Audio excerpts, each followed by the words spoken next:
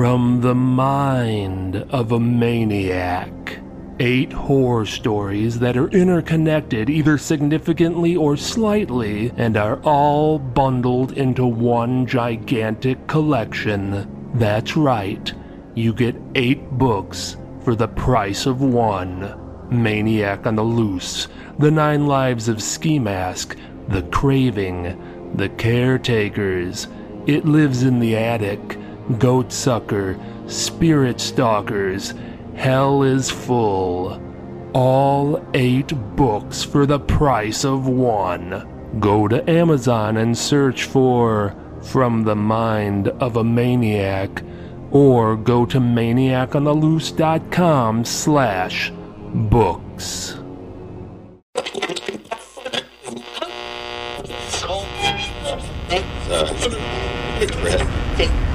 If you like scary stories, you've come to the right place. Welcome to the Maniac on the Loose Scary Stories podcast. I am your host, just your friendly neighborhood Maniac on the Loose. Visit maniacontheloose.com. Sign up for our newsletter, and I'll give you some free stuff. And now, sit back and relax. Keep your arms and legs inside the vehicle at all times, and enjoy the ride.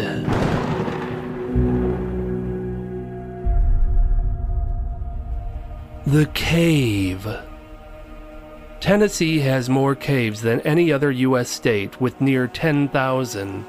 Me and a buddy of mine, who I call Captain, are cave enthusiasts. We like to explore every cave we can find. We walk, crawl, and climb in the blackest of caverns just for the thrill. Not long ago, a cave guide I know clued me in on a secretive cave that nobody has been to in years. Back in the 1950s, this location was one of the standard cave tours in the region and was known for a tight, 50-foot tunnel people would have to crawl through called the Keyhole. The tunnel was so tight in spots that folks would need to wriggle their body around just to make it through. Nobody with a chest larger than 42 inches was allowed. At some point during the late 1950s, there was a ground tremor that partially collapsed the Keyhole tunnel. Fortunately, nobody was in the tunnel at the time of the tremor. The cave touring company immediately closed the tour down as a safety hazard. Evidently, not many people have ever been back since. For all I know, Captain and I were the first ones to return. It was nearing nightfall when we finally found the opening. We strapped on our elbow pads, knee pads, helmets, and headlamps and journeyed deep into the long-lost cave. One of the best things about exploring this cave was that since it was once a touring cave, there were stairs, rails, and bridges that made exploring much more convenient and also gave the place a comfortable lived-in feel. Finally, we reached the Keyhole. The Keyhole was about 5 feet off the ground. Looking inside the Keyhole was intimidating as it looked no wider than a sliver. Captain and I were both lean fellows, but even for us, I suspected we'd have a difficult time getting through. But it was worth a try. I hoisted myself up and stuck my head into the Keyhole. There was no way I could just shove my way through. It was simply too tight. I was able to get my head and shoulders in, but then had to reach out with my arm to make myself slimmer and squirm my way forward.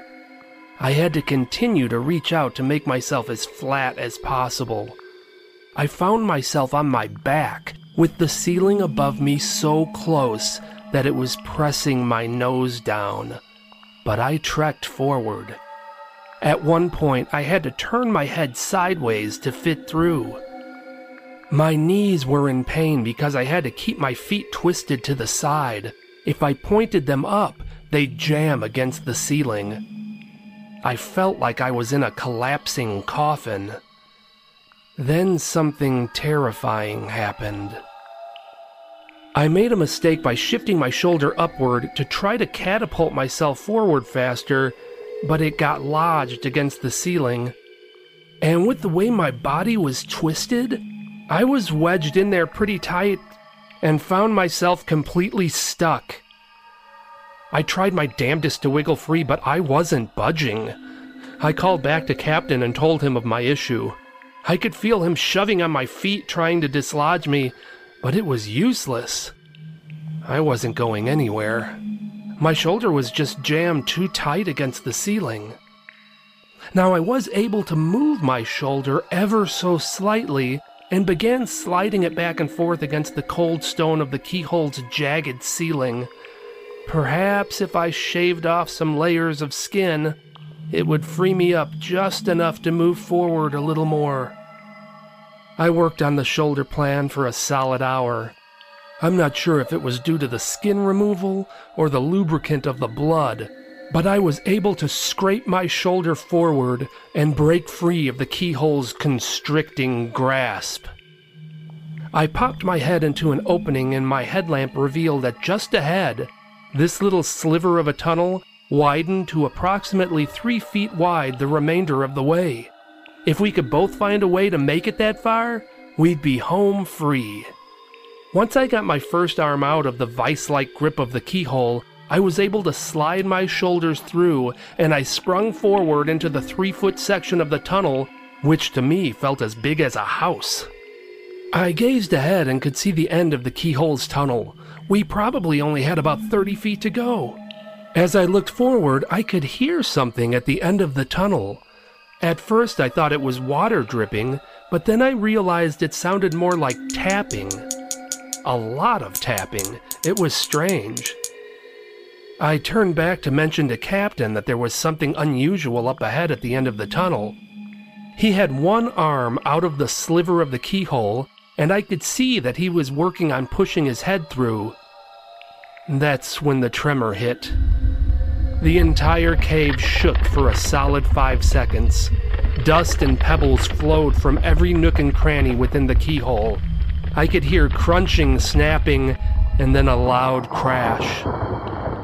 And then everything went silent. I let out a deep hacking cough, expelling some of the cave dust I had ingested during the tremor, and then forced my headlamp on Captain. "You okay, Captain?" He didn't answer, and I could see why. The remainder of the keyhole sliver that he was currently in collapsed the rest of the way, crushing Captain like a pancake. His arm was only being held on by a thread of flesh. There was nothing I could do, so I turned to begin my crawl out of the keyhole tunnel. Unfortunately, the back half of the tunnel had collapsed as well. Not completely, but it may as well have been. I'd say there was about 6 inches between the floor and the ceiling. I was stuck in a tiny section that I barely could fit in, and there was no going forward and no going back. Nobody knew we were there. Even if they did, they couldn't get me out. That's when I heard more of the weird tapping sound coming from the end of the tunnel. I turned my head sideways and pressed my cheek against the floor as I tried to look through the tunnel to see what it was. That's when I saw them. Dozens of them. They were some kind of huge insect, about the size of a piece of corn on the cob, with hard-shelled bodies and long, thick, spider-like legs. They had triangular heads and their eyes were bulbous and kept shifting around as they tried to focus on me. Their mandibles were formidable, and they kept gnashing them together, causing that tapping sound. They didn't like the light of my headlamp. They crept as close as they could to me, but stayed just out of the beam. My headlight was draining fast. I meant to change the batteries before we came into the cave, but forgot. I could see it dimming before me. The beam of light was the only thing keeping them away from me, but with each passing second, the light dimmed, The beam shortened, and the insect creatures took another step closer. It was 5 minutes later when my headlamp died, and they swarmed me. Oh, how I wish another tremor would collapse the cave the rest of the way, and end my suffering.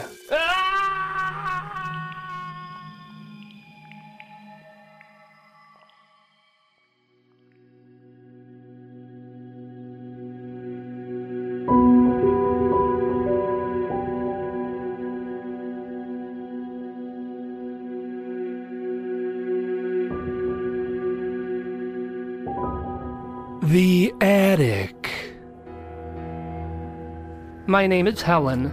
I'm the realtor that was tasked with selling the old Myers house. I've been in a bit of a rut lately with my sales. I think my boss saddled me with this house as some form of punishment. The Myers house became an internet sensation when the security footage of the last occupant went viral. The security camera footage in question focuses on the front of the Myers house. The footage is taken after sundown, so it appears in grainy infrared night vision mode and has no audio. The video shows the home's last occupant, Thelma Myers, returning home from a date with a man. It appears to be a standard ending to an early relationship date. They chit-chat, and then give each other a quick kiss before the man leaves and Thelma enters the house. 20 minutes later in the video, the front door opens and Thelma acts as though she heard someone knock. She sticks her head outside and looks around. She doesn't appear to see anyone and goes back inside. 10 minutes later, the front door opens again. Thelma opens the door fast and steps outside. She appears frustrated and peers around. The impression is that she is a victim of the classic ding-dong ditch game, but from the video, we know that nobody was at the door to ring the bell or knock. She can be seen calling out, and a lip reader might be able to make out the statement, "Hello? Who's out here?" She seems annoyed as she goes back inside. 30 minutes later, the front door bursts open. Thelma is now in a robe as if she's gotten into her night clothes for the evening. She runs outside and is clearly upset. She is screaming and looking around for someone. She is very distraught and goes back inside, slamming the door behind her. 15 minutes later, the front window's curtain near the front door is moved to the side, and we could see Thelma looking out before moving backwards away from the window, and the curtain falls back into place. 30 minutes later, Thelma steps outside. She is holding a large knife. She appears lethargic. Her feet don't come off the ground as she shuffles forward as if in a daze. She moves about 5 steps and then stops and stares forward. She doesn't move again for 98 seconds. She then raises the knife to her neck and slits her throat. She stands motionless for several seconds as blood pours down the front of her robe. Eventually, she collapses in a heap. The video ends at that point. Questions arise as to what she was hearing that made her keep answering the door, and why a woman in a seemingly normal state would suddenly become so sluggish and ultimately commit suicide. As it turns out, Thelma Myers did have a history of mental illness and had attempted suicide in the past. However, her co-worker said that she had turned a corner with her depression and that she seemed to be on a good path. The man she went out on the date with that night explained that that was their second date. He said the date went great. They had returned from a delightful dinner and a movie. They hadn't had any arguments. Everything was very positive. They were planning on going out again in just a few days. He says he never got any indication that she was in a suicidal state of mind. After her death, the house was left to her brother, who had no interest in it and wanted to sell it as soon as possible. The Myers house is an old structure that was built in the late 1800s. but it has been well maintained over the years. It's a nice 2-story home with a full basement and attic, and is located in a nice neighborhood. Normally, I don't think I would have had a problem selling such a home, but the stigmatism of the previous owner killing herself on camera for the world to see has made it difficult. However, it has not been due to a lack of interest. That's the other problem. My phone is constantly ringing with people wanting to make an appointment to visit the notorious Myers house. Of course, they have no interest in buying the home. They simply want to take a tour as if it's some kind of museum. Seriously, it got to the point that I felt like I should start charging admission. Instead, I decided to hold an open house. This would give all the non-serious looky-loos a chance to satisfy their curiosity and stroll around the infamous house and hopefully stop wasting my time. And maybe I'd get lucky and find a buyer. A few days before the open house, I decided to spend some time in the house cleaning it up so that it could be as presentable as possible. I was in the kitchen when I heard a knock on the front door. I hadn't made any appointments on this day, so wasn't expecting anyone. I walked to the front door and opened it. There was nobody there. I looked around and called out, but there was no sign of anybody, so I went back to cleaning. 10 minutes later, there was another knock. I moved swiftly and opened the door. Again, nobody. I was frustrated and walked outside. I looked around each side of the house, but there was no sign of anyone, so I went back to cleaning. 30 minutes later, another knock. I stormed to the door and opened it. I was furious when I saw nobody there. I yelled out, "Damn kids, don't you have anything better to do? You'd better not knock on this door again." I went back inside and finished up with the open house preparation. As I got my things ready to leave, I heard a whisper coming from the front of the house. I thought maybe it was coming from outside, so I looked out the window. I didn't see anybody, but I heard the voice again. It was whispering in my ear, "Go to the attic." It was clear as day. I should have been terrified, but I wasn't. All I wanted to do was go to the attic, so I did. There was a door to the attic on the second floor, and a flight of 10 stairs that took me up there. The attic was black. I couldn't see my hand in front of my face. But I didn't care, as I was overwhelmed with a sensational feeling. All my fears and doubts were stripped away. I felt as though I had become one with this house. And then it all made sense. My wants and desires were clear, and nothing would stop me from satisfying them. Obviously, this was the case with Thelma Myers. She had gone into the attic and discovered what she truly wanted, which was to die, and she made it so. I sat down in the attic and simply enjoyed its presence. I didn't know how long I was there, nor did I care. I didn't want to leave the attic. I didn't want to leave the house. It had needs. I was still in the attic when I heard the front door open. We had an uninvited guest. I hurried down to the first floor only to find my boss, Otis, standing there with a disappointed look on his face. "Where have you been?" I shrugged. "I've been here." "Why haven't you been answering your phone? I've been trying to get a hold of you for days. What is going on?" Again, I shrugged. "I've been getting ready for the open house." Otis spoke sternly to me. "The open house is today. That's why I'm here. Because I couldn't get a hold of you and somebody has to be here for the open house, which opens in an hour." "Well, I'm here now, so you can leave."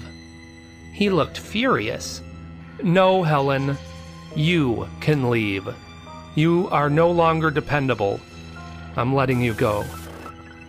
He opened the front door and motioned for me to leave, so I did. He left as well, mumbling something about needing to get something to eat before the open house started. I walked across the street, sat down on a bench, and watched the house. Otis made it back in about 20 minutes, and was quickly met by a couple who seemed eager to look at the house. Looky-loos. As he took the couple inside, I sat on the bench and stewed. What made him think he could possibly know enough to show the house? He doesn't know what its needs are. He's not the right person. I am. As I stood up and started to make my way back to the house, the couple who went into the house with Otis fled from the house in fright. Something was wrong. I hurried across the street, opened the front door, and stepped into the house. I was surprised to see two young girls standing in the hallway. They were wearing nightgowns and had large black circles painted around their eyes. They seemed freaked out when they saw me. One of them yelled, "Shit! Run!" They both barreled out the door past me. Then it all made sense. Somehow these two girls snuck into the house dressed as ghosts and intended to scare people. Apparently it worked well enough on the couple who entered the house with Otis. That's when I spotted Otis lying in the middle of the hallway, groaning and holding his head. My assumption was the girls gave him a fright as well, causing him to stumble and injure himself. I rushed to his side to see if he was all right. "Otis? Are you okay?" He was rubbing his head when he looked up at me and said, "Helen? What are you doing here?" I noticed a stack of spec sheets he had put on a table that listed various information about the house. Pathetic. He knew nothing. This was my listing, not his, and I told him as such. He let out a sigh. "Helen, I fired you this morning. You don't work for me anymore." He didn't understand, and he never would. So I picked up an antique iron that was being used as a doorstop and bashed his head in with it. I barked at him as I drug his dead body into a back room. "Do you know anything about this house other than what's on these spec sheets? Have you even walked through it? Have you been in the attic?" "I have, and now I know. I know what I want. This house. I am to take care of it. I'm to give it exactly what it wants." I straightened out my shirt, took in a deep breath, and collected myself.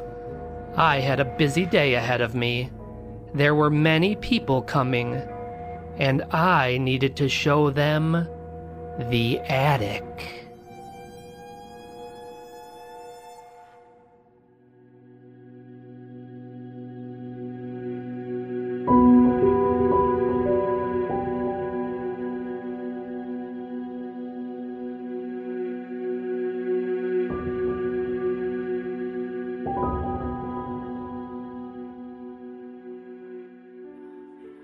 The airplane. I'm a businesswoman, and I was taking a red-eye flight across country for work. I guess my flight was an extremely odd time because the airport was as dead as it gets. I arrived at the airport early, so I decided to chill out in the premium lounge until boarding began. I was the only one in the lounge and rested in a comfortable chair for a little while and listened to some music on my headphones. After a short bit, I had to get up and use the restroom. After I was finished and stepped out of the restroom, I heard a loud bump coming from a closet near the restroom entrance. The outside of the closet was clearly marked storage. After another loud thud, I heard a rhythmic scratching sound followed by the loud cry of a woman. I wasn't sure what was going on in that storage room, but wanted to check in case the woman was in some kind of trouble. I carefully walked to the room and slowly, quietly opened the door. I was shocked by what I saw. A man and woman were having sex in the storage closet. They were so into it that they didn't even notice me standing there. As I stepped back with my hand over my mouth, I bumped into a tall man who I didn't even know was behind me. The tall man did not seem to notice me. He was off in his own little world as he stared coolly at the couple having sex. I guessed him to be some kind of voyeuristic pervert. I hurried out of the lounge and was happy to see that boarding for my flight had begun. After giving the attendant my ticket, I began my journey down the long walkway to the plane. As I walked, I casually gazed about and noticed the tall man from the lounge walking behind me. He was expressionless and seemed to be in a bit of a daze. I was hoping this guy wasn't sitting next to me. As I got to the airplane, the flight attendant gave me a quick greeting and then stared at the strange tall man behind me for a moment before saying, "Hello, Captain." Captain? I turned around and looked more closely at the tall man. I didn't even realize he was in a pilot's uniform. He didn't acknowledge the flight attendant. He just sluggishly entered the cockpit and sat down. As I watched him start to fidget with some of the buttons in the cockpit, I noticed a familiar-looking woman, also dressed as a pilot. She smiled and said hello to the flight attendant, and that's when it dawned on me. That was the woman I had just seen having sex in the storage closet. I watched as she sat down in the cockpit next to the pilot. This was the co-pilot. She was all smiles and spoke in a very friendly tone. "Hi, sweetheart." She then gave the pilot a quick kiss. They were a couple. She could tell that something was bothering him and asked him what was wrong. That's when the cockpit door closed. After what I just witnessed, I was not comfortable with the pilot situation, but it was a short flight and I had to get to my destination. Since I didn't have much in the way of options, I just hoped for the best. We had taken off without any issues and were in flight for approximately 30 minutes when I, along with every other person on the plane, could hear the tall pilot shouting within the cockpit. The co-pilot then let out a fear-filled scream, and I heard a gunshot. Before anyone on the plane had a chance to properly freak out, the tall pilot stepped out of the cockpit. The front of his shirt was spattered with blood. In the cockpit behind him, I could see the dead body of the co-pilot strewn out over the controls of the plane. The captain stood lethargically and stared out at nothing. A gun in his hand dangled loosely by his side. He then took in a deep breath and very quickly placed the gun in his mouth and pulled the trigger. His brains splattered on the wall behind him, and all I could think was, I sure hope one of the other passengers knows how to fly a plane.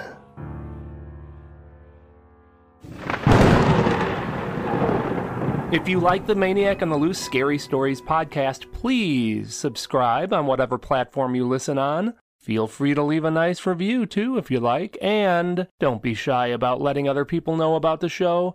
All of these things help us out a ton, and we appreciate it very much.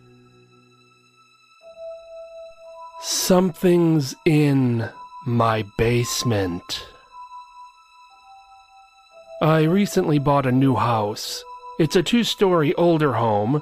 There's a nice-sized living room that connects to an old kitchen. The upstairs is simply 2 bedrooms and a bathroom. And there's a full basement. The basement has a concrete floor and several shelving units, giving me the impression that one of the previous owners was big into preserves or pickling things. I was able to get the house for a great price due to the unsettling events surrounding the previous owners. They were a couple in their late 60s named Fred and Lillian. They had lived in the house for approximately a decade. The couple was well known in the neighborhood for their arguments. Apparently, they fought constantly. Neighbors said it was not uncommon to hear shouting late into the night, and the police had been called out many times. One day, about 3 months ago, Lillian left Fred. The neighbors were all pleased as things instantly became peaceful, relaxed, and quiet. They said Fred changed after his wife left. He moped around a lot and would spend hours sitting outside on the front porch, nearly lifeless, staring out at nothing. The late-night shouting was replaced by late-night weeping. The next-door neighbors stopped over to see how Fred was holding up. They said that Fred seemed weighted down by depression and had tears in his eyes as he told them, "I never realized I can't live without Lillian."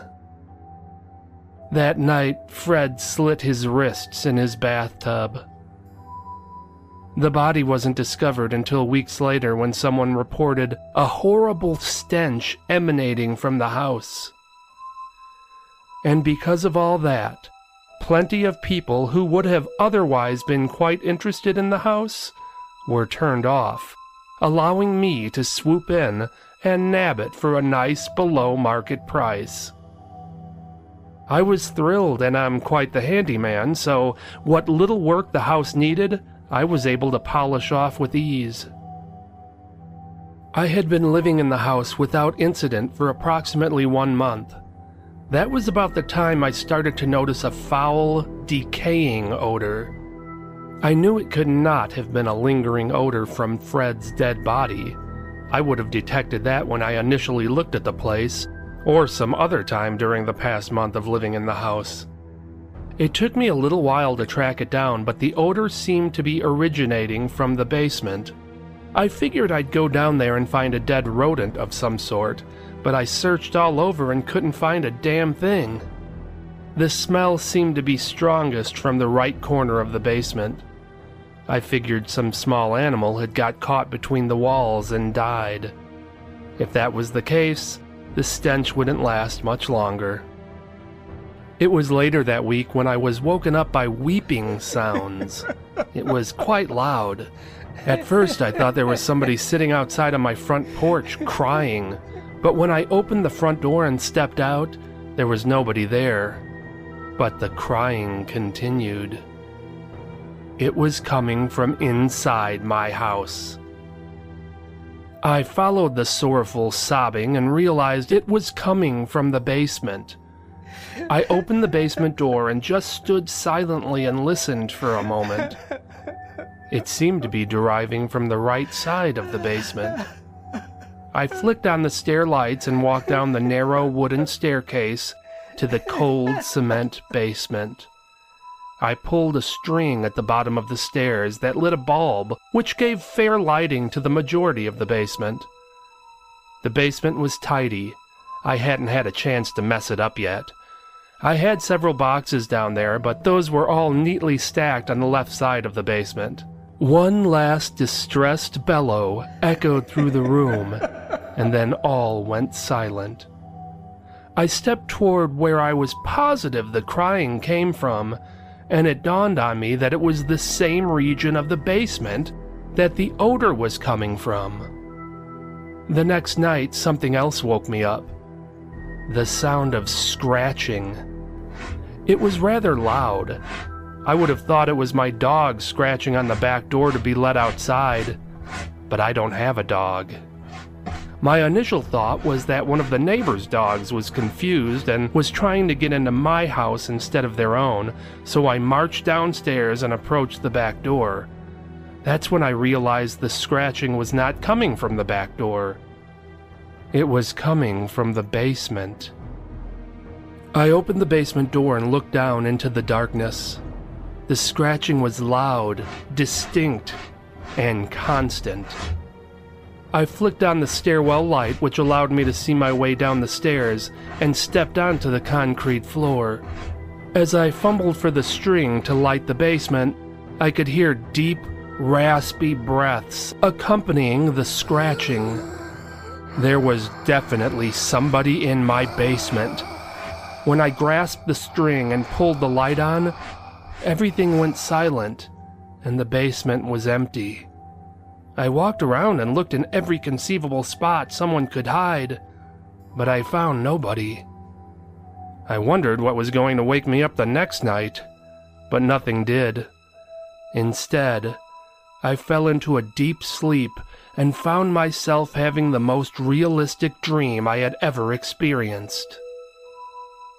I was sinking into the soft earth.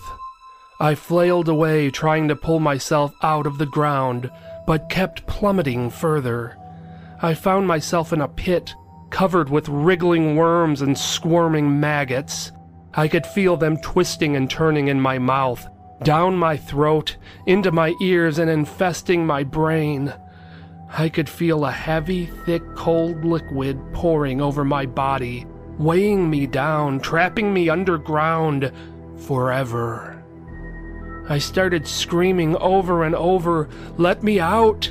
Let me out!" I awoke and leapt out of bed.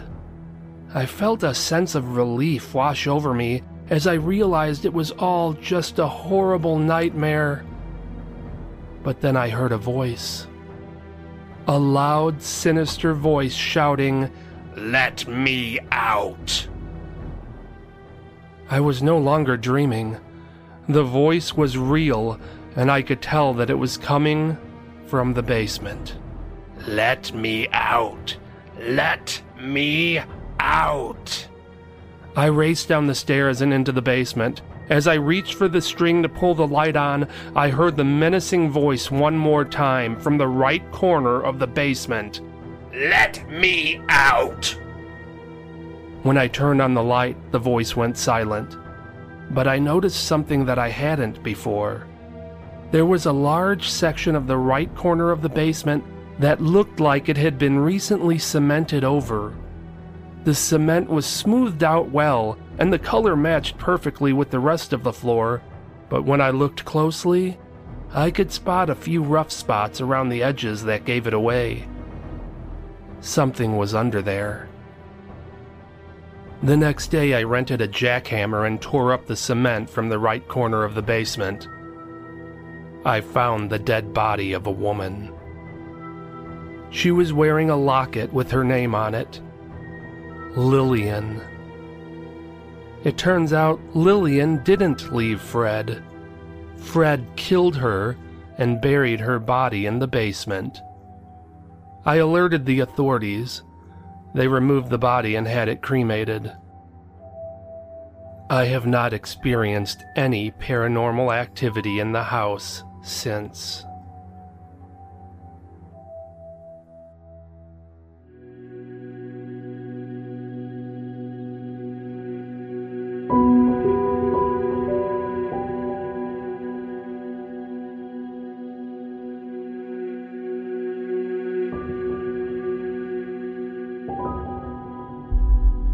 Psycho Caller. In the 1980s, there was a popular late-night radio show in Chicago called Late Night with Dr. Berman. Dr. Berman was a psychiatrist and would take live calls. People would ring in with an array of different problems that he would try to help them with. His catchphrase when answering new calls was, "What's your problem?" Over the years, he answered countless bizarre calls, but his most unusual call was received on May 17th, 1985. The following is the transcript of the call.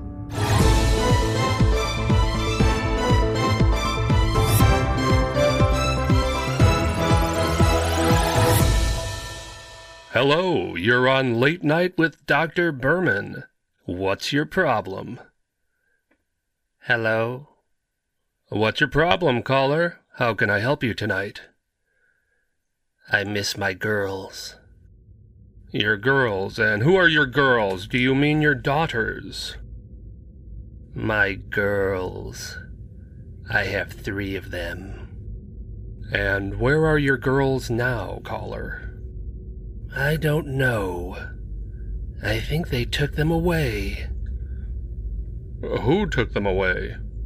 The police. Why did the police take your girls away?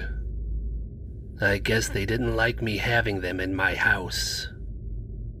Where did the police take your girls? Away.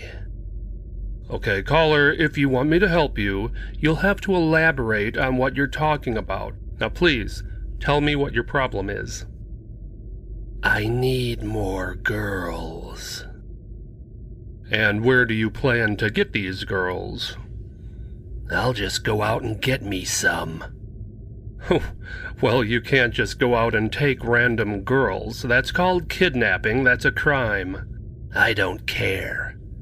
I'll go out and I'll find me some girls, and I'll stick my knife in their necks and they'll be mine. Okay, before you do that, caller, let's talk a little longer. Let's see if we can find out more about why you feel the need to do this. I enjoyed our conversation. Wait, caller, don't hang up. Hello? Hello? At that point, the call ended. The radio station successfully traced the call, and police were dispatched to the address. The location of the call was the Sherman Parks Mental Institution. The origin of the call was a security desk. When the police arrived, they found the security guard with his throat slit. After checking the patient logs, they concluded that one patient had escaped. The escaped patient's name was Rudolph Baker. He was institutionalized for murdering 3 women. He positioned their dead bodies around his house and would interact with them as if they were alive. He referred to them as his girls. Rudolph Baker was never recaptured.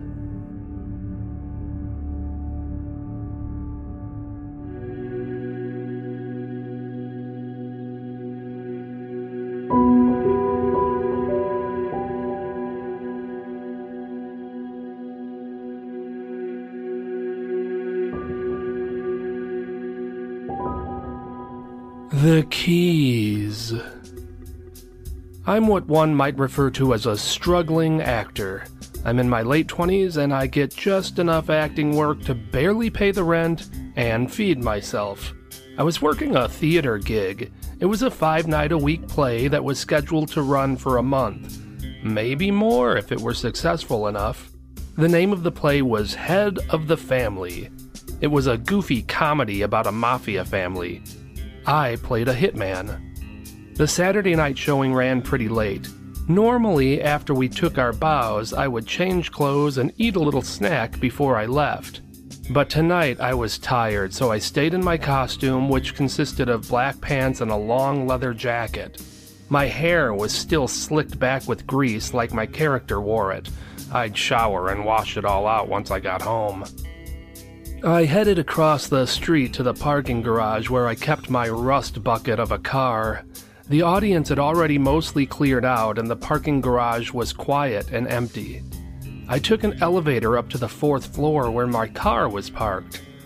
As the elevator doors opened and I stepped out, I was startled when a tall man wearing a long, navy blue jacket and hat rushed toward me. He grabbed my wrist, pressed something cold into my hand, and whispered into my ear, "Space 437. I turned to question the mysterious man, but he rushed past me into the elevator, and the doors closed behind him. It all happened so fast, it was taking my mind a second to catch up. I gazed down at my hand to see what the man had placed in it, and saw a set of car keys. What the hell was this for? Then I remembered he said Space 437. I looked at the number of the closest spot to me.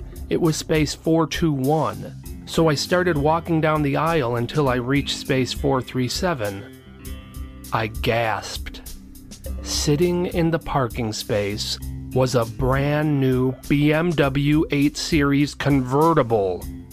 I checked the keys in my hand and confirmed that they had the BMW insignia on them. Now, obviously, the guy who gave me the keys mistook me for someone else, probably because I was still in my hitman costume, and I knew the wisest decision I could make would be just to drop the keys and walk away. But there was no way in the world I wasn't going to at least take this baby for a spin around the block. I hopped in, adjusted the seat, and started her up. This thing purred like a kitten. I hit the gas and peeled rubber as I tore down the ramp of the parking garage. This sucker really hugged the corners. As I exited the parking garage, I floored it and then skidded to a stop in front of the theater when I saw my pal Kenny exiting. Kenny played the character of Giovanni, the bumbling son of the mafia boss. The joke was that Giovanni was a complete ignoramus who had no business being in the mafia. But he was the son of the boss, so he had to hold an important position. And the hilarity ensues. He played the part brilliantly. Kenny was shocked when he saw me in the BMW. "Where the hell did you get this thing?" I told him to hop in, and we started driving around the small city with the top down. This car handled like a dream. We drove around for a good 30 minutes or so, and then I headed back for the parking garage. I was just about to pull into the garage when I heard Kenny say, "Hey, what's this?" I looked over to see that he was referring to a Post-it note that was stuck on the dashboard. It looked like a message. I asked him what it said. He picked it up and read it to me. "Package waiting for you at the Drexel Hotel, room 1742. He then held up a hotel key that was attached to the note. Kenny was nervous as he spoke. "Okay, the fun's over. I think you should just park the car back where you found it." I scoffed at his apprehension. "Are you kidding? I want to see what the package is." I screeched the car around a curb and zoomed toward the Drexel Hotel, all the while having to listen to Kenny constantly remind me that we shouldn't be doing this. The Drexel was a fancy hotel in the heart of downtown. I parked in the back and we entered through a side door and took an elevator to the 17th floor. Kenny thought this was all a bad idea and was sweating bullets. "What if we run into someone? What if someone starts questioning us?" "Just play it cool." "How?" "Just use your acting talents. Pretend like you're in the mob or something. Play your character, Giovanni." "Giovanni? He's a boob. He's a complete dimwit. He's not really a mafia guy. That's the point of the play. That's why it's funny." Okay, then just don't say anything. I'll do all the talking. You just try to look mean." "I don't play a good mean guy. When I try to look mean, people think I look nervous." "Will you stop worrying? Come on, let's get the package." We walked down the hall until we got to room 1742. We stood outside the door for a moment and listened for any sounds coming from within, but it was silent. I was kinda nervous as I slipped the key into the door, and the indicator light above the handle lit up green. What was in this room? I turned the handle and pushed the door open. The room was dark and quiet. It had a subtle, clean linen scent. I felt around on the inside of the wall and held the door open while I flicked on the light. I didn't see or hear any signs of anyone in the room, so we entered. It was just an ordinary-looking hotel room with 2 queen-size beds that were both made up and untouched. The only thing out of the ordinary was the 6-foot rectangular black metal box lying on one of the beds. It reminded me of a cheap coffin. Kenny echoed my sentiments. On top of the box were 2 flashlights and a sheet of paper. I picked up the paper and read the message that was scribbled on it. "Take the package to 237 Piper's Pike Lane. Instructions and payment behind the house." I looked at Kenny, who was emphatically shaking his head and saying, "No, no, no, no, no." I held up my hands to try to calm him down as I spoke. "Look, normally I'd agree with you, but it said payment. That means money. I could really use some money right now, couldn't you? I'm a struggling actor too, of course I could, but I'm not willing to risk my life for it." "Okay, look, let's just take the box to the address and see how things look. If it seems like it's an unsafe situation, we'll abort." After a few minutes of persuading, I got Kenny to agree and we both picked up an end of the box and carried it out of the hotel room. The box was heavy. I asked Kenny what he thought may be in it, but he cut me off and just kept repeating, "I don't want to know, I don't want to know, I don't want to know." We placed the box in the back of the BMW and headed toward our next destination. Once we reached Piper's Pike Lane, I realized that we were not in the best part of town. I really didn't feel too comfortable driving this nice of a car around this seedy area.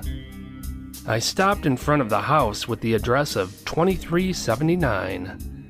It was abandoned and it was so dilapidated, it looked like it was about to fall over. Seriously, the structure was visibly slanted.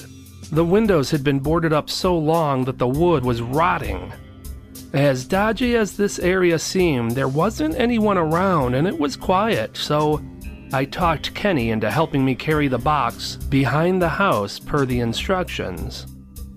We each grabbed an end of the box, hoisted it out of the BMW, and made our way through the overgrown yard to the back of the house.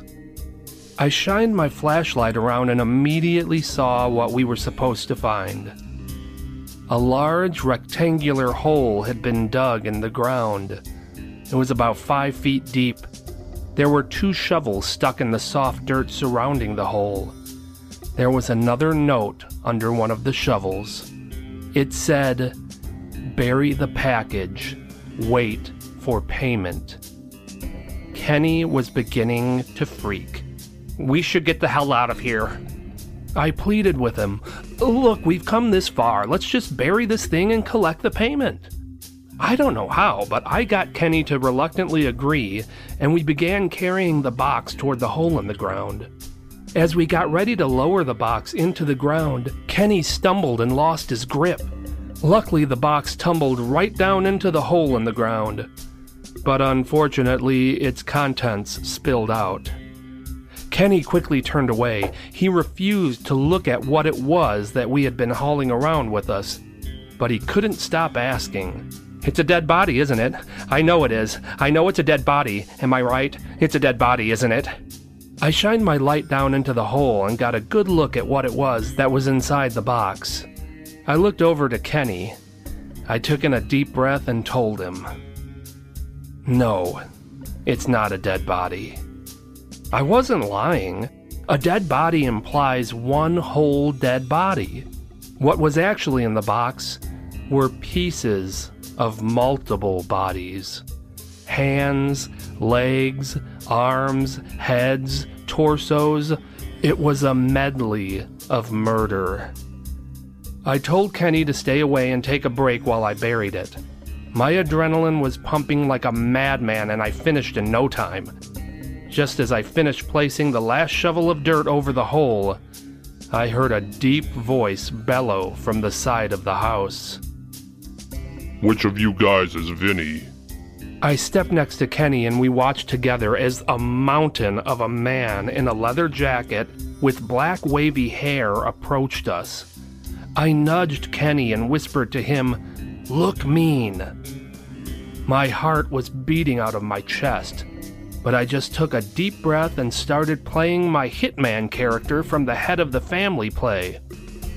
"Me, I'm Vinny." The big man glanced me over and then looked at Kenny. "What's with this guy? Why's he seem so nervous?" I looked sharply at Kenny, who kind of shrugged. He was trying his best. "Don't worry about it. We did the job. Now how about the payment?" The big man smirked at me, reached into his pocket and pulled out a huge wad of bills and started slapping them against his hand. There must have been 10 grand there. He stared coldly at me while holding a sly smile. "You said you were Vinny, right?" "Yeah, that's right. I'm Vinny." "That's funny because just before I arrived here, I got a call from Vinny. He said he was late and missed the drop." I could feel beads of sweat running down my forehead. I can only imagine what kind of shape Kenny was in. The poor guy was probably about to keel over, but I dared not look. I was just trying my best to play it cool, but I could feel myself beginning to tremble with fear as the big man slowly reached down into his jacket pocket. I was seconds away from pleading for my life when I noticed the big man withdraw nothing more than a pen and paper from his pocket and scribble something down. You two do good work. If you ever want another job, call this number. The big man gave me the slip of paper that had a phone number on it. He also handed over the cash. That was it. Somehow, Kenny and I survived that crazy night. We're both still struggling actors, but now we have a nice side gig that pays quite well. Hey everyone, if you're enjoying the Maniac on the Loose Scary Stories podcast, we hope you'll support the show. The show is a lot of work and your support is greatly appreciated. There are several ways you can support the show. Just go to maniacontheloose.com/support. That's maniacontheloose.com/support. Thank you so much. The Roswell Incident. What really happened? In July of 1947, a ranch foreman named Mac Brazel noticed an odd debris field scattered over the Foster Ranch, which was located approximately 30 miles from Roswell, New Mexico.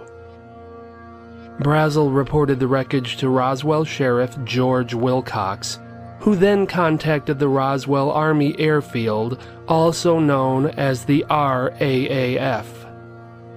Intelligence Officer Major Jesse Marcel and 2 others visited and inspected the crash site. They transported much of the debris back to Roswell. Shortly after Marcel and the others returned with the debris, a RAAF public information officer issued a press release stating that they had recovered a flying disc.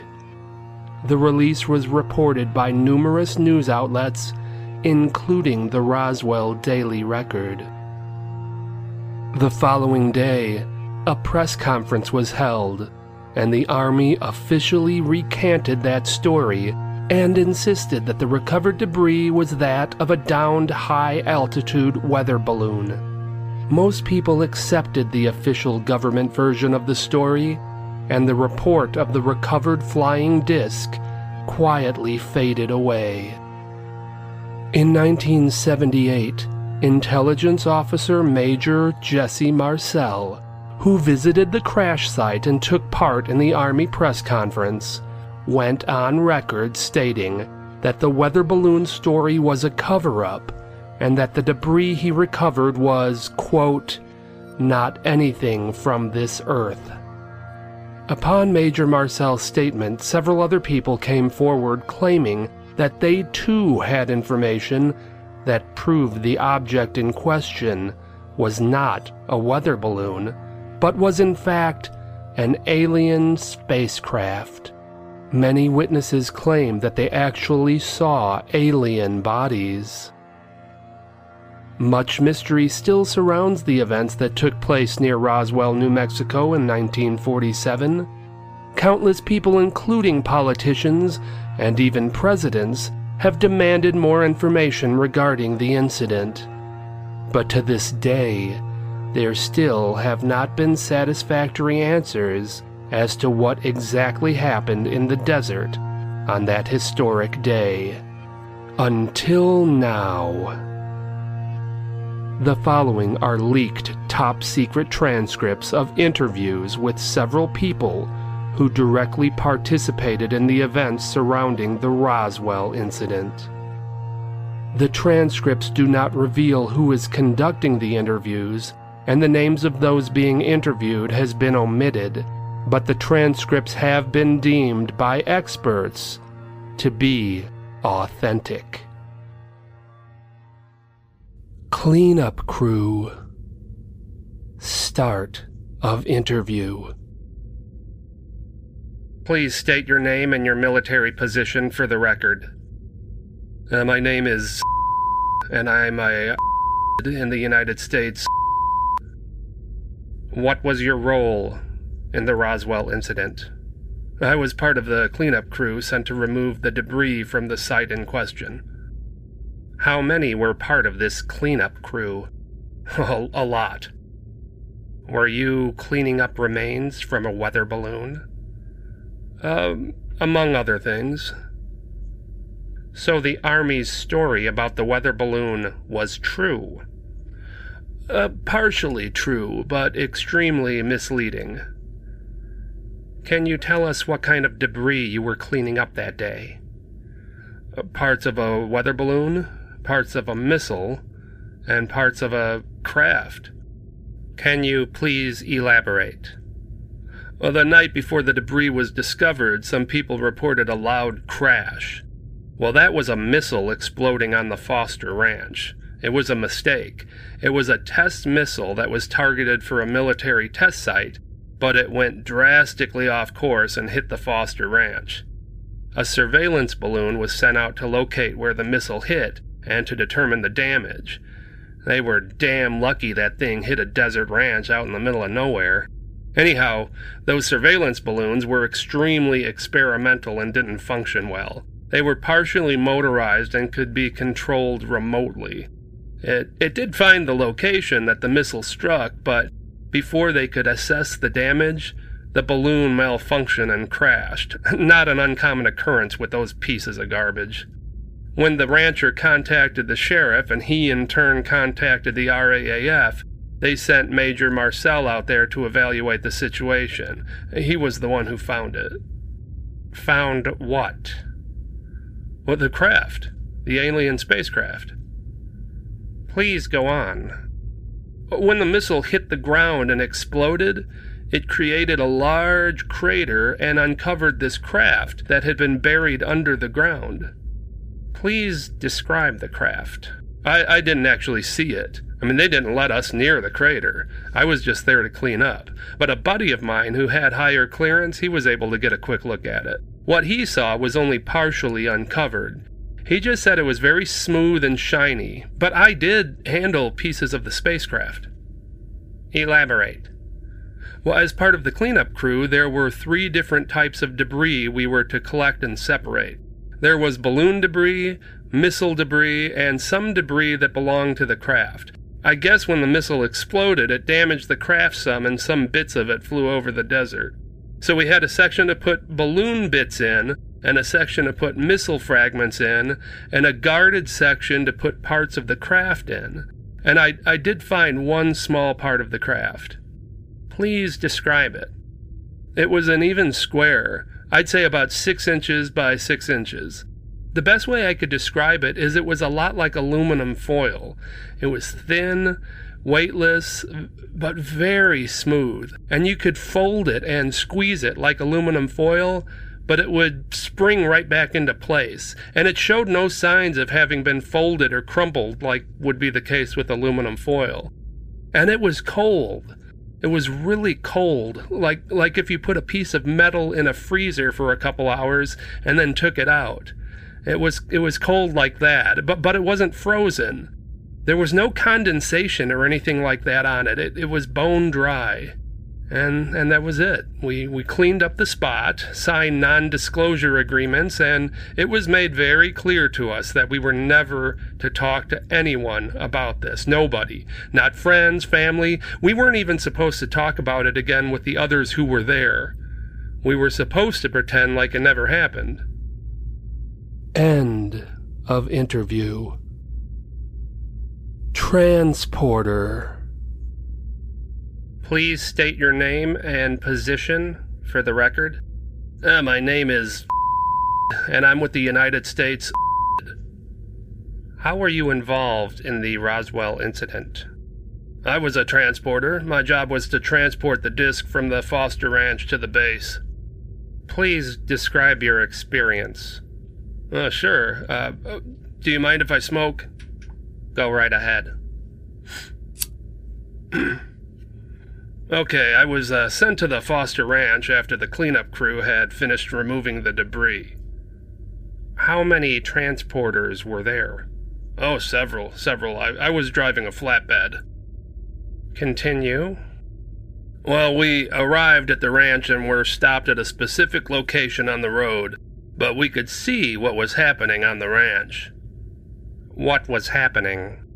There were a bunch of bulldozers and tractors with backhoes. They were all uncovering something out in the middle of that ranch. I mean, by the time I got there, they were at the tail end of uncovering the object. While I waited, a heavy lift operator was brought in.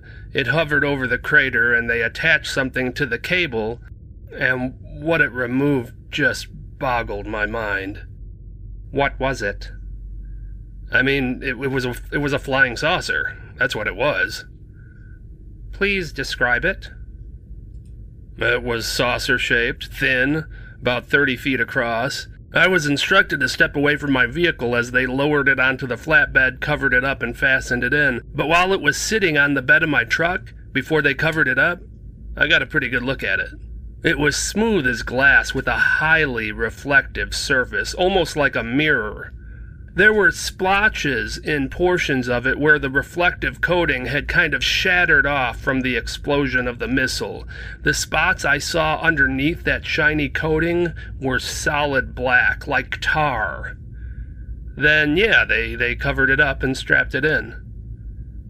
Did you see anything else? Well, I was so enthralled at what they were putting on my truck that I didn't really look around at the other transport vehicles until the saucer was all strapped in.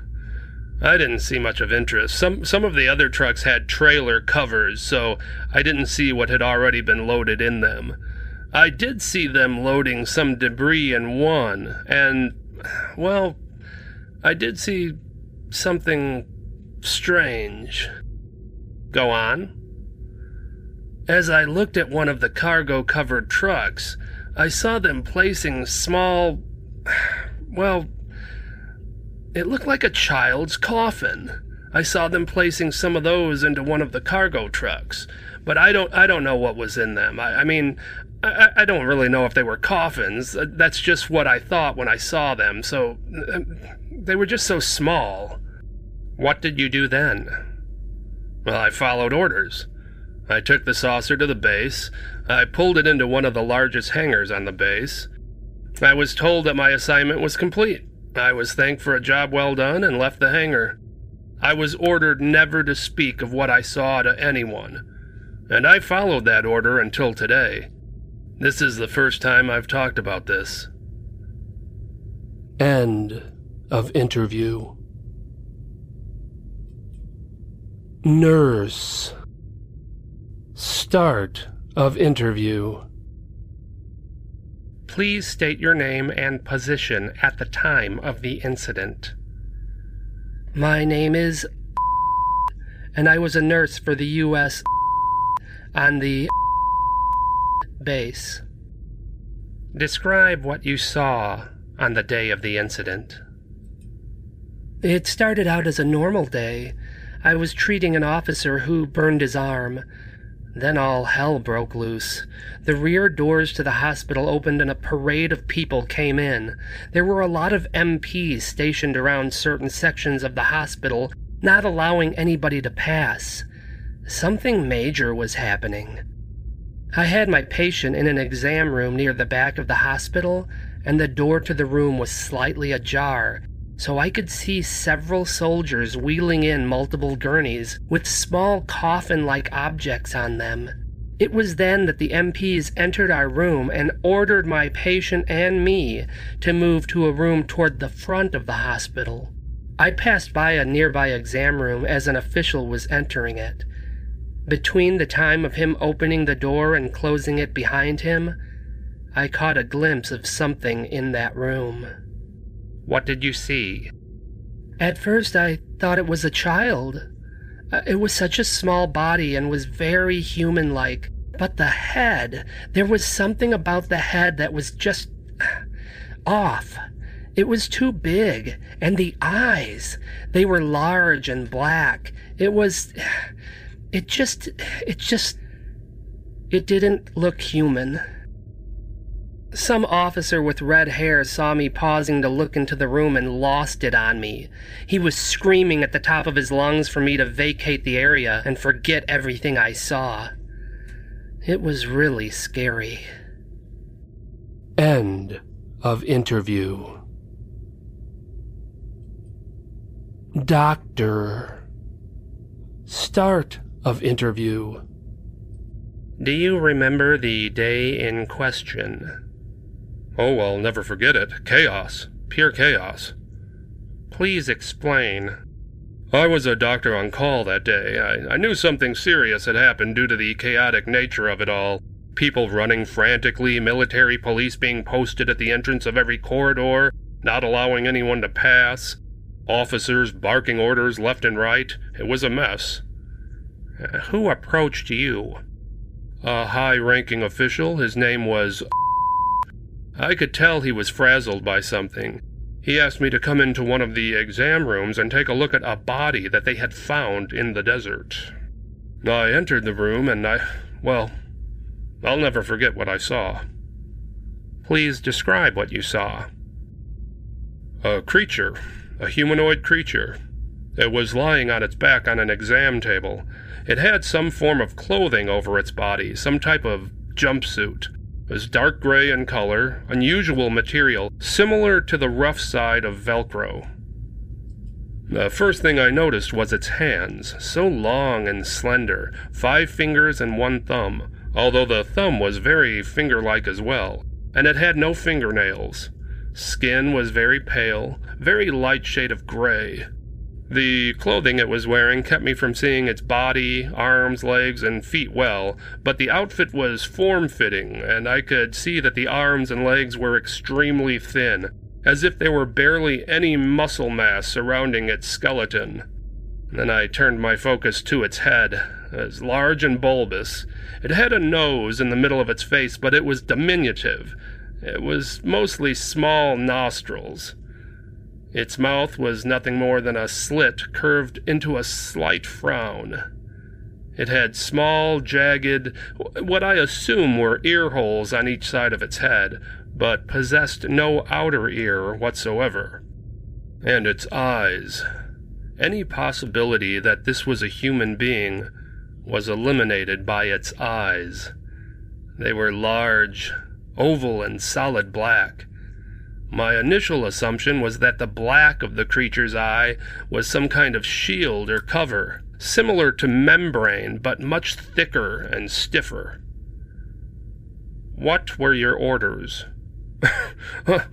Orders. Yeah, that's exactly what they were, orders.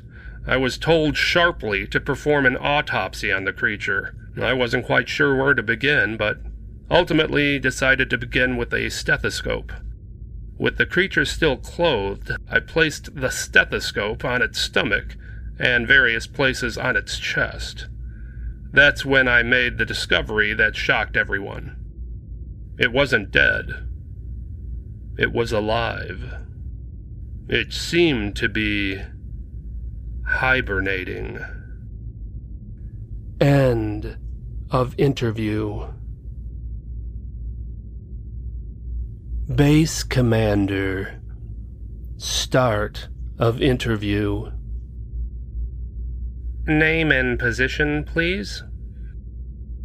My name is... I was the base commander for the... and this is where they brought everything initially. Can you be more specific? What is everything? 1 alien spacecraft, or disk. 6 alien bodies, originally presumed dead, later determined to be in a form of hibernation. Tell me about the alien craft. It was a flying saucer, a disc-shaped object that was completely solid and smooth. No windows, no door, no nothing. It was shiny. You could see your reflection in it. It was unlike anything I'd ever seen. I can't tell you how they got the thing open, but they did. There was no visible entry area, and no cracks or marks or anything to indicate a door or an opening. It was something to do with the crazy metal coating. When the door was shut, it would congeal together, like a drop of water absorbing another drop. The technology was so far advanced, beyond anything we had ever seen. Describe the interior of the craft. Smooth, gunmetal gray, all in one piece. No individual seats or tables, no cracks or crevices, just one solid piece. There were seats and such, don't get me wrong, but they were all molded as one continuous piece. They weren't attached to the floor, they were part of the floor. There were 6 seats that encircled the center. There were no steering wheels, no handles or bars, levers, nothing like that. There were flat panels in front of each seat, but they were smooth. There was nothing inside that gave me any indication as to how these vehicles were operated. Do you have any idea why it was buried in the ground? None. We contracted some archaeologists to examine the ground the craft was buried in. They determined that it was under the ground for at least 2,000 years.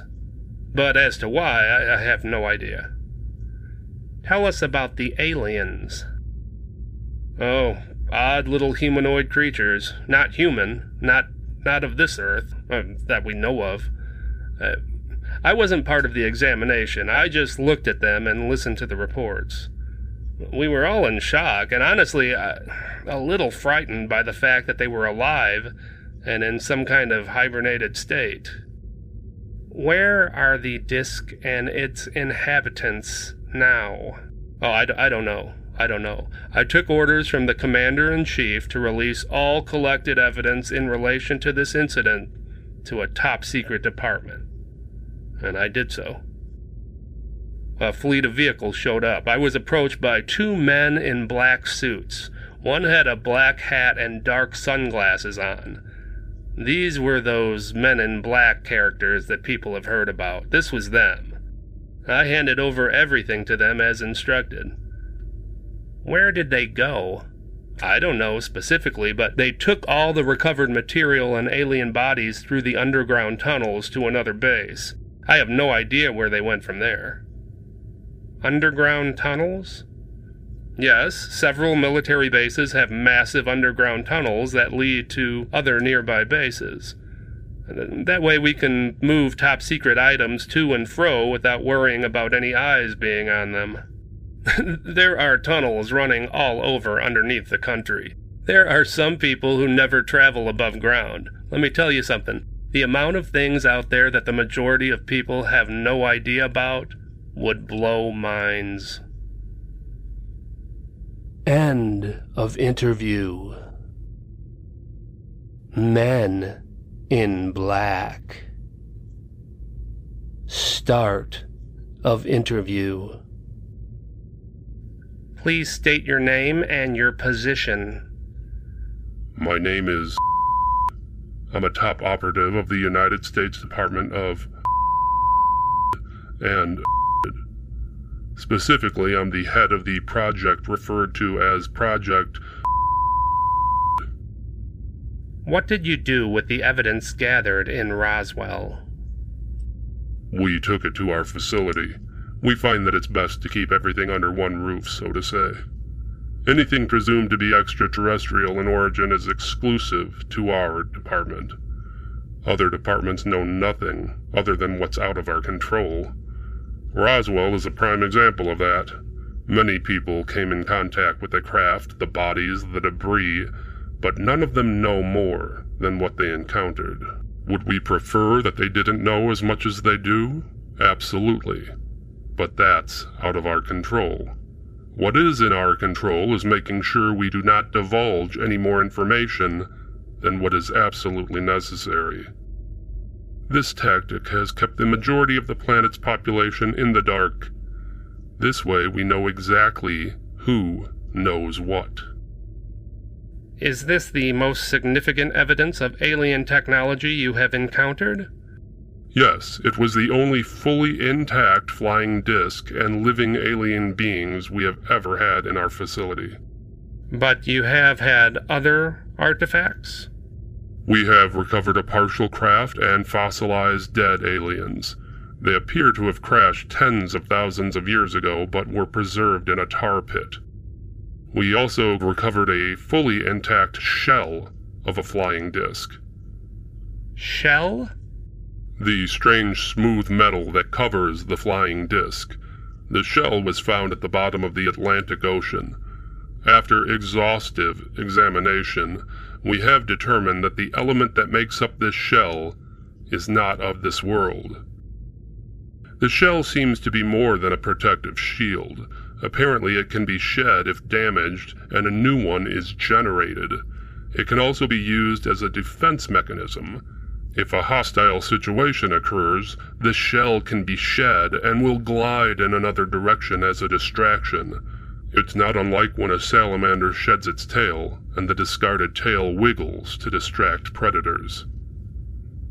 How do you know all of this? The alien told us. The hibernating aliens are awake? Yes, and I have been in direct communication with one of them. One of them has communicated with you. Unquestionably. How? It communicates telepathically. Somehow it understands what I want to know, without me having to utter a word. If it chooses to provide an answer, it inserts it into my mind. Inserts what into your mind?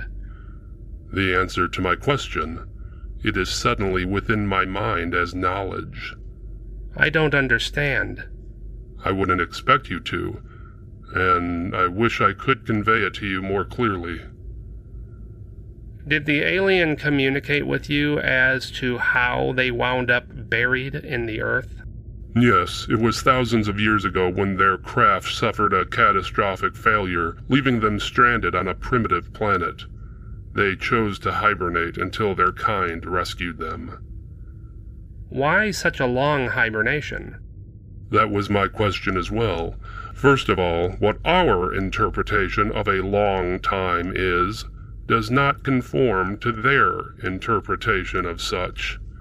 Even so, I don't think they intended to hibernate for that extended a period of time. The answer was placed in my mind, but it was difficult for me to fully decipher. From what I could understand, I think they overslept. What do they want? Why are they here? They have been here since the dawn of man, curious to witness the development of an extremely primitive species. They consider us to be primitive? Extremely, which is one of the reasons they hold concern. Concern? Please elaborate. In the late 1940s, there was an incredible influx of flying saucer sightings. Some refer to it as a flying saucer craze. It is not a coincidence that the sightings became so prevalent after the detonation of atomic bombs. The human species on Earth is in its infancy. These alien beings view us like we would view the Neanderthal man. So think to yourself, if cavemen had access to nuclear weapons and could detonate them with the push of a button, wouldn't you be concerned? Yes, I would. We aren't currently near a stage as to where we could be a threat to anything outside of our own planet.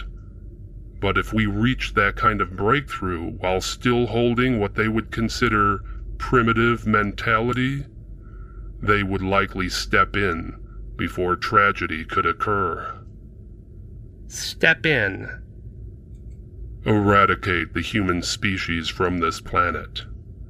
We're far from possessing that kind of technology, so that's more of a long-term threat that is being monitored. And in the short run, is eradication of our species conceivable? It is. It's possible they may allow us to destroy ourselves. But I also got the impression that with the abundance of other life forms on Earth, they may step in on their behalf. Are the aliens still being kept at your facility? No, they have departed, but they did not leave without a warning. Please elaborate. While their motivation is primarily curiosity, there are other species of aliens who have been observing our planet with far more nefarious intentions. What intentions would those be? to conquer us and inhabit the planet for themselves in some capacity, or to mine our planet for resources. Do we have more information on those species? Not thoroughly, but we have enough photographic and video evidence to conclude that every extraterrestrial life form we have encountered could overtake us with ease if they chose to do so. Most people go about their lives completely oblivious to the fact that we are living in the most dangerous of times. End of interview.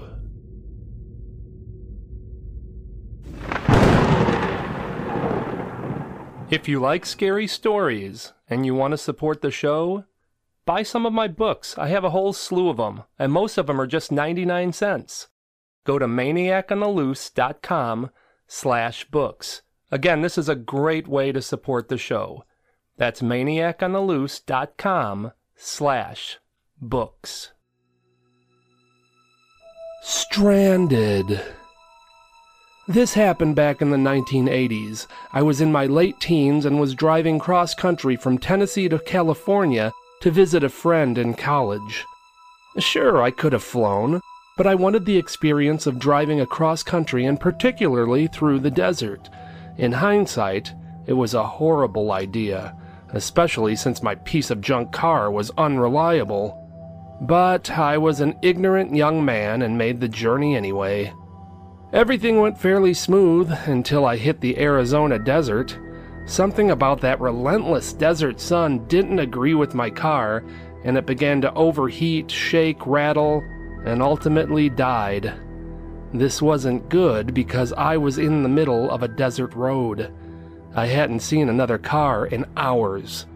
I took a look under the hood and quickly determined that there wasn't a thing I could do to get my junker moving again, so I began to walk. I walked for hours and hours. The sun was beating down on me and zapping my strength rapidly.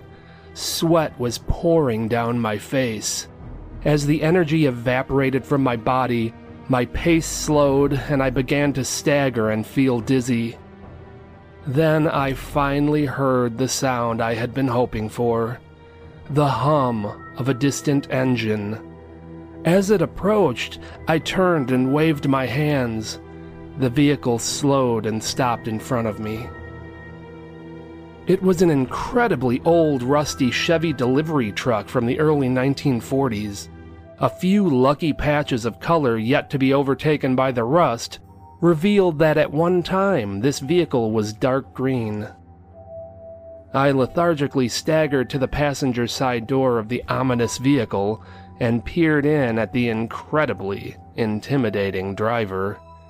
He was a tree trunk of a man wearing a black tank top and a sweat-stained straw hat. He wasn't a bodybuilder type, just an extremely thick, hulking man. He had weathered, leathery, beef jerky skin. He spoke with a menacing, hoarse voice.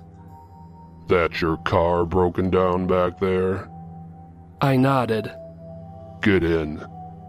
I was a small, frail twig of a man and couldn't fight worth a lick, but as scary as the situation was, I had no choice.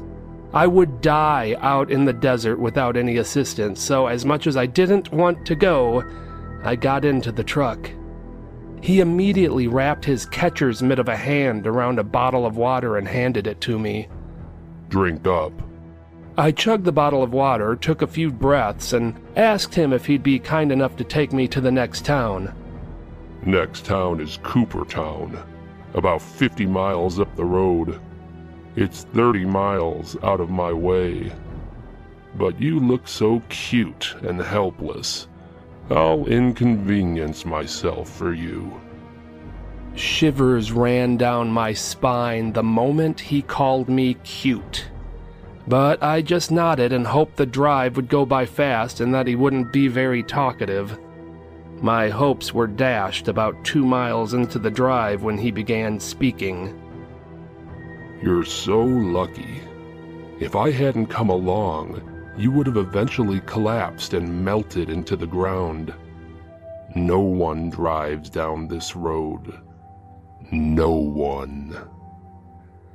He reached behind his seat and withdrew a large hammer. "I could pull over right now, drag you out of the truck, and beat your brains in with this. I could leave your dead body in the middle of the road and nobody would find you for days."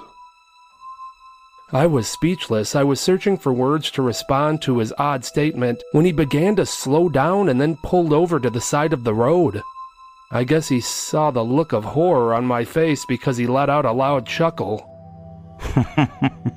"Don't worry, kid. I'm not going to beat your head in with a hammer. I just have to take a piss. Why don't you come with me? Come on. We could stand side by side and piss together." Again, I didn't know how to respond to this, but I managed to spit out some words. No, I'm fine." The big man shrugged. "Suit yourself." As he urinated on the side of the road, I searched my mind for alternatives to the situation I was in and came up empty. I was at the mercy of this huge, scary man.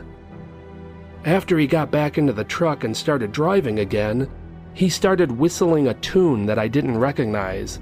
Then he pointed to the side of the road. "I found a dead body there once." "You did?" "Yep. Car broke down just like yours. He had been walking for miles all alone, just like you. But nobody came and picked him up, so he died." I noticed a smirk come across his face as he reminisced. "Buzzards had already stripped his body by the time I got there. You ever seen a human body stripped by buzzards?" I shook my head emphatically. "It's quite the sight." I guessed it to be about 20 miles from where he picked me up when we came up on an old service station. 2 pumps still stood in front, but were rusted and falling apart. Most of the windows in the service garage were shattered. The windows on the rest of the building were intact but covered in grime. To my chagrin, he slowed and stopped at the decrepit station.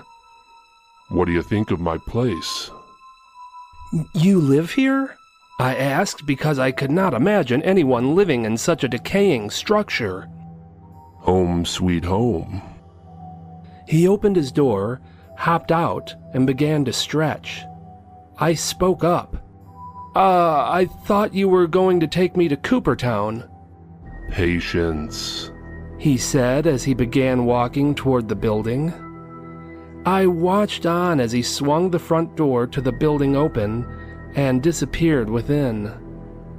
Once again, I found myself probing for alternatives to get myself out of this odd situation, and once again I came up with nothing. The motionless vehicle was starting to become an oven under the sun, so I stepped out of the vehicle and approached the crumbling building. I carefully walked through the door I saw him enter through and called out, "When are you going to take me to Coopertown?" The intimidating man stepped out from a back room. "After I take a nap." He looked me up and down. "I got a queen-size bed back here. You can take a nap with me if you'd like." I shook my head. "Fine. You can go hitchhike out on the road if you want, but ain't no one coming." With that, he disappeared into the back, and I found myself with 2 options: walking another 30 miles in the heat to Coopertown, or waiting for Mr. Creepy Man to take me there. I stood out on the road in hopes that someone else would drive by, but the road was empty as far as the eye could see, and all I could hear was the wind whistling. The sun was too hot for me to stand on the road for long, so I took shelter inside the big man's gas station home. The place was filthy. There was a few empty shelves against the wall and a small counter that at one time must have housed the cash register. I meandered into the attached service garage where once people like me who broke down might have found some real help. The concrete floor was stained with ancient oil, but that's where the resemblance of a once operational garage stopped. This place had been transformed into something else. From the ceiling, an array of various animal skulls and bones hung.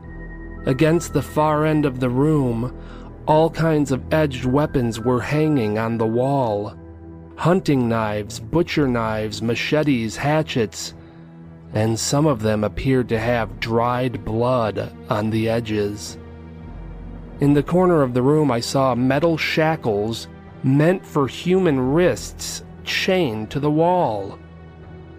I panicked and bolted out of the station. Clearly, my judgment was clouded by fear, and I made an impulsive decision rather than thinking things through, and I fled into the desert. I wasn't far when I heard the gas station doors slam shut, followed by the bellowing voice of the big man. "Where are you, little boy?" I didn't even look back, I just kept running. "You can run, but you can't hide." As I ran through the desert, I stumbled over a rock and collapsed onto the scorching desert sand. I started to rise up but froze when I found myself face to face with a rattlesnake. The snake was curled into a defensive ball. It was clearly frightened and ready to strike if I made any sudden moves. Its rattle was shaking vigorously, and the snake's head began to bob as if ready to strike. Suddenly, the huge man stepped next to me and kicked the snake away. I watched as it slithered off into the distance. The man grabbed me by the arm and hoisted me up off the ground. "You're not the sharpest knife in the drawer, are you, kid?" I shrugged. "Now do you want me to take you to Coopertown, or do you want to risk it out here in the desert?" My mouth was bone dry, but I managed to speak. "Coopertown." The big man nodded. "I figured. Let's go." We got in the car and didn't say much for the next 10 miles or so, and then, as before, he broke the silence. "Did you think I was going to kill you?" Before I could even respond, he looked at me and read my expression. "You did, didn't you?" I smiled and nodded. "Silly boy. Why would I do that when you're worth so much more to me alive?" I furrowed my brow in confusion. That was a weird statement. "What do you mean?" The man didn't respond. He simply smirked and began humming the song My Favorite Things from The Sound of Music. After another mile or so, I spotted a semi-truck parked on the side of the road. An average-sized man wearing a camouflage shirt was standing at the rear of the truck with his leg propped up on the bumper as if he were waiting for someone. The big man pulled over on the side of the road, stopped, removed his key, and looked at me. "I'll be right back." I watched on as the big man approached the camouflaged shirt man. As the two men spoke, they often pointed to me. It was obvious that I was the subject of their conversation. Then I noticed the camouflage shirt man pull a large wad of cash from his pants pocket and hand it to the big man. Camouflage shirt man then began to undo the latch on the back of his truck. That was enough for me. I may be a small, wiry guy who doesn't know how to fight, but I do know a thing or two about motor vehicles. My older brother was a repo man. He knew how to hotwire a car better than anyone, and he had taught me how to do it. I'm not very good at it and hadn't even tried it in years, or I may have attempted this earlier, but now I felt as though I had no other choice. I leaned over and began the hot wiring process. Fortunately for me, it was only a couple of minutes before the engine to the old delivery truck roared to life. As I slid over into the driver's seat, the big man was racing toward the vehicle screaming, and the man in the camouflage shirt was retrieving a gun that was tucked into his pants. I pounded on the gas. I heard a couple of shots of gunfire but never looked back until I reached Coopertown. Coopertown had a bus station. I ditched the old delivery truck in the bus station parking lot, bought a ticket for California, and got the hell out of there.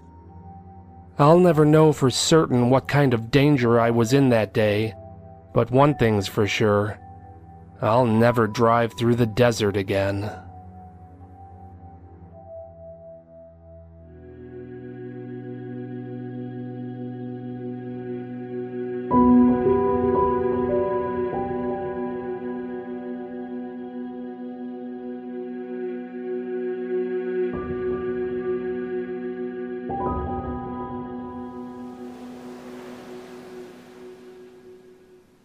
Serpent Woman. My wife and I decided to take a nice, relaxing vacation in Gulf Shores, Alabama. We wanted some quality time by the ocean, so we rented a beachfront condo for a week. Our first day there, we spent the majority of the afternoon at the beach. My wife went swimming while I sat in a beach chair admiring the waves crashing against the shore. I decided to appease my inner child and build something in the sand. I wasn't sure what I wanted to build. I'm not much of an artist. I got a C in art back in high school, and I think that was only because the teacher felt sorry for my lack of artistic talent. I started by creating a large mound of sand and realized that it had a slight resemblance to a head, so I decided to give it some facial features. I squeezed my fingers together and pressed them into the sand head and created a couple of ovals that could kind of pass as eyes. I was then able to carve in a large mouth that seemed to have a maniacal aspect to it.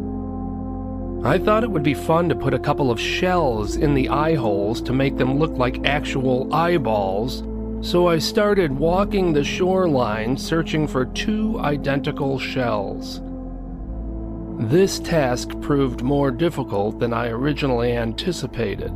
I mean, the beach was scattered with thousands of shells. Surely there'd be 2 that were similar in size, shape, and at least close in color.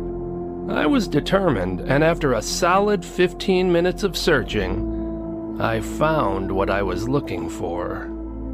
The 2 shells I found were indistinguishable, and they were beautiful. They were oval-shaped with pale white edges. The centers of the shells were bright blue and swirled around into a black center. I mean, they looked like eyes.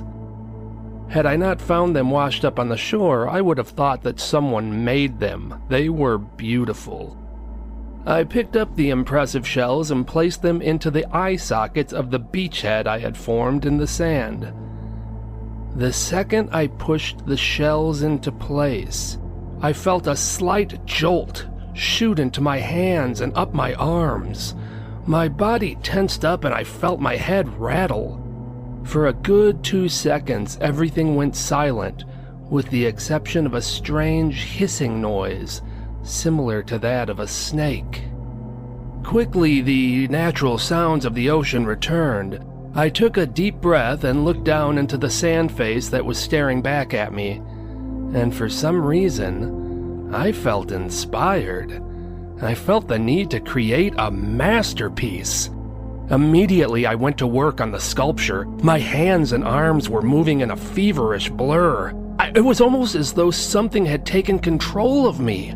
I was on autopilot and was effortlessly creating something magnificent.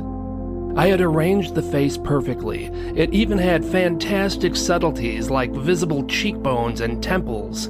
I had grabbed a nearby twig and used it to carve long, wild waves of hair, which could easily be mistaken for Medusa-like snake hair. I went back to the shore and grabbed several brittle white shells. I chipped them apart to resemble shark-like teeth and placed them in the mouth.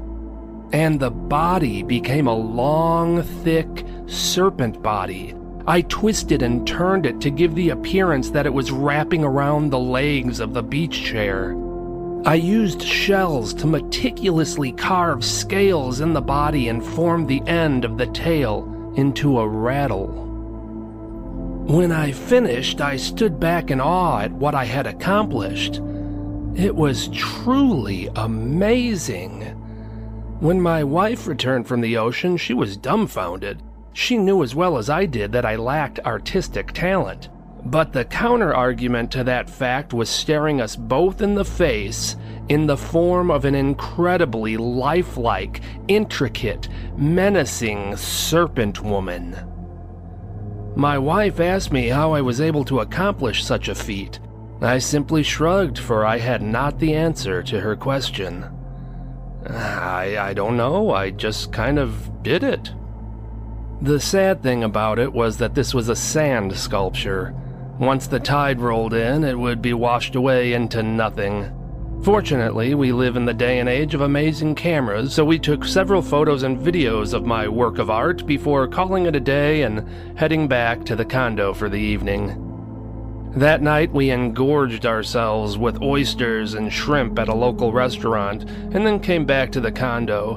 We watched a little TV before we turned in. The next day, I woke up early.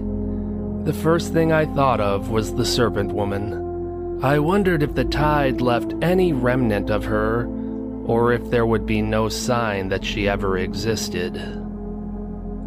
I walked down to the beach chair I used the previous afternoon and was saddened to see that she was gone. There was nothing but moist sand where she once lay. The ocean had taken her away. Although this was expected, I still felt my body slump in disappointment as I turned to head back for the condo. That's when I saw her. It was the serpent woman. She was 2 beach chairs further up the beach, coiled around the beach chair's legs just as I had made her. She was high enough on the beach where the tide didn't reach her. But I was positive that the chair I sat in the day before was much closer to the water. I shrugged. Apparently, I had been mistaken. When my wife and I went back to the beach that afternoon, she was also surprised to see the serpent woman still intact. She, too, was under the impression that we were much closer to the ocean than that. That night, I dreamt of small snakes wriggling all over my body as the serpent woman slid into my bed, lashed her forked tongue out at me, and hissed. When I awoke, I was surprised to see a trail of sand on the sheet next to me. My wife and I had both showered since our last time at the beach, so there shouldn't have been any sand in the bed at all, let alone as much as there was. That afternoon, we went back to the beach again. The serpent woman was still there in as pristine shape as ever, which surprised us both. Even if she was safe from the wrath of the ocean tides, surely some jackass kid would have come around and kicked her apart by now. But there she was. Perfect. Except, I noticed something unusual about her. When I sculpted her, I made her tail twist around all 4 legs of the beach chair. Now, her tail was only twisted around 2 of the legs, and her head seemed to be at more of a tilt. I stood over her to see if there was anything else that seemed off about her, and I swear, for a moment, I thought I saw her mouth curl into a smile. I closed my eyes and shook my head. When I looked back down at her, her mouth was back in its original menacing position. That night, I had a horrible dream. I dreamt that my wife was screaming in terror. I tried to open my eyes, but they were sealed shut. I tried to move, but was paralyzed. I could hear the sinister hissing of snakes and the deafening shake of rattles, and then all went silent. The next morning, I woke up in a cold sweat, but was comforted when I was able to open my eyes and move my body.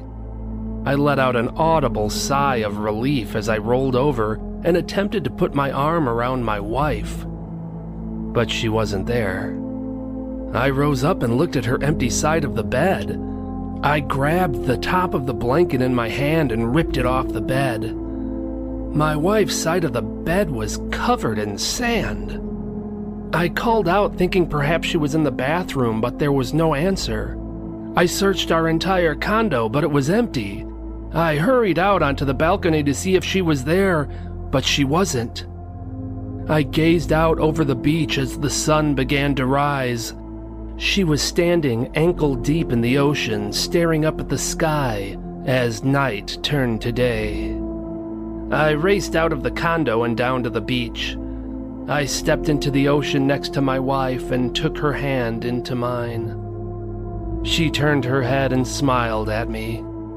Her blue eyes were as bright as ever. The problem was, my wife has brown eyes.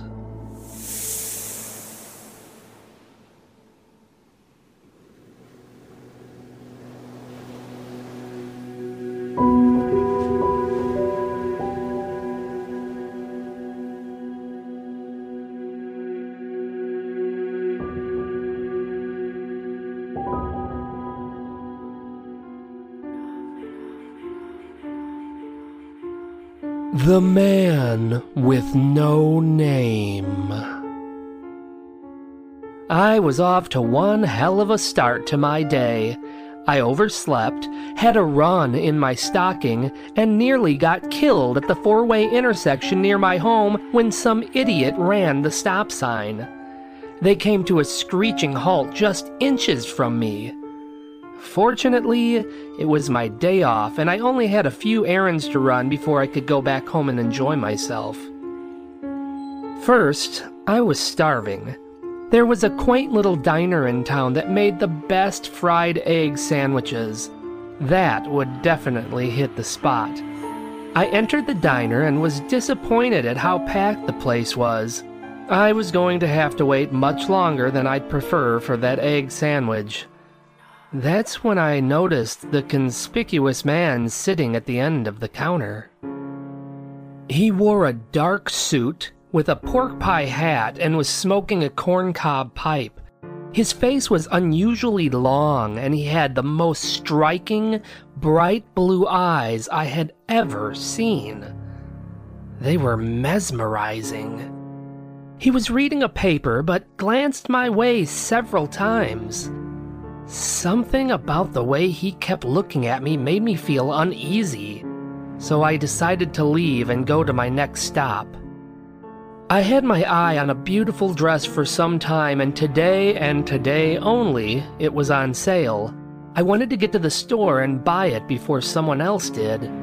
I got to the store just as the doors opened and made my way toward the section I knew the dress to be in.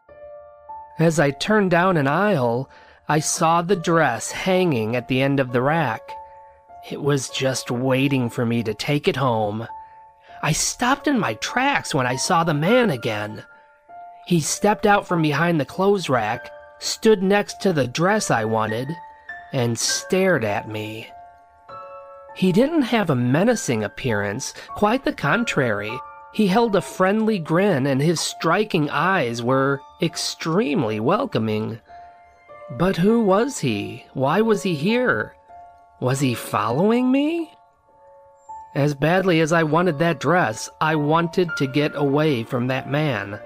I rushed out of the store, got into my car, and drove to the bank. I had to deposit a check and withdraw a little bit of cash. I entered the lobby and made my way toward the bank teller. That's when I heard someone behind me call out to me. "Hi, Lori." I turned around to see who it was, and was shocked to see the same man again. He was just standing in the middle of the lobby staring at me. How did he get here before I did? And how did he know my name? "Who are you?" I asked. "I don't have a name." Before I could even react to that odd response, he asked me a question. "Would you like to come with me?" He held out his hand for me to take. I quickly backed away. "No, I don't want to go with you." I turned and quickly hurried out of the bank. As I got into my car and started it, I looked up to see the man standing outside of the bank. He waved to me. I peeled out of the parking lot and sped all the way toward home. When I approached the four-way stop near the intersection of my house, I noticed several police cars and an ambulance. Apparently, there had been a very bad car accident. I stopped and got out of my car for a closer look and saw my car.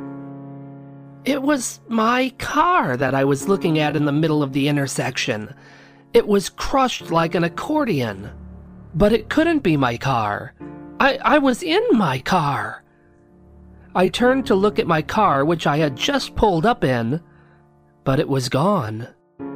I turned back to the intersection and saw them pulling a dead, mangled body out of the driver's seat of my crumpled up car. It was me. The dead body was me. Are you ready to come with me now? I turned and the man with no name was standing next to me.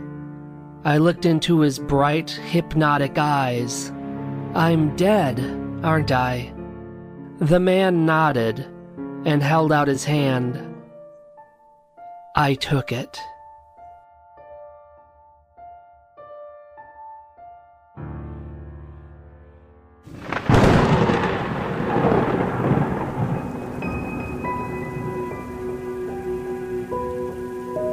We hope you enjoyed the show.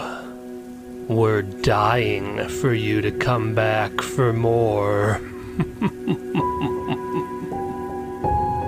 Please subscribe to the show on whatever platform you listen on. We'll see you soon. Very soon.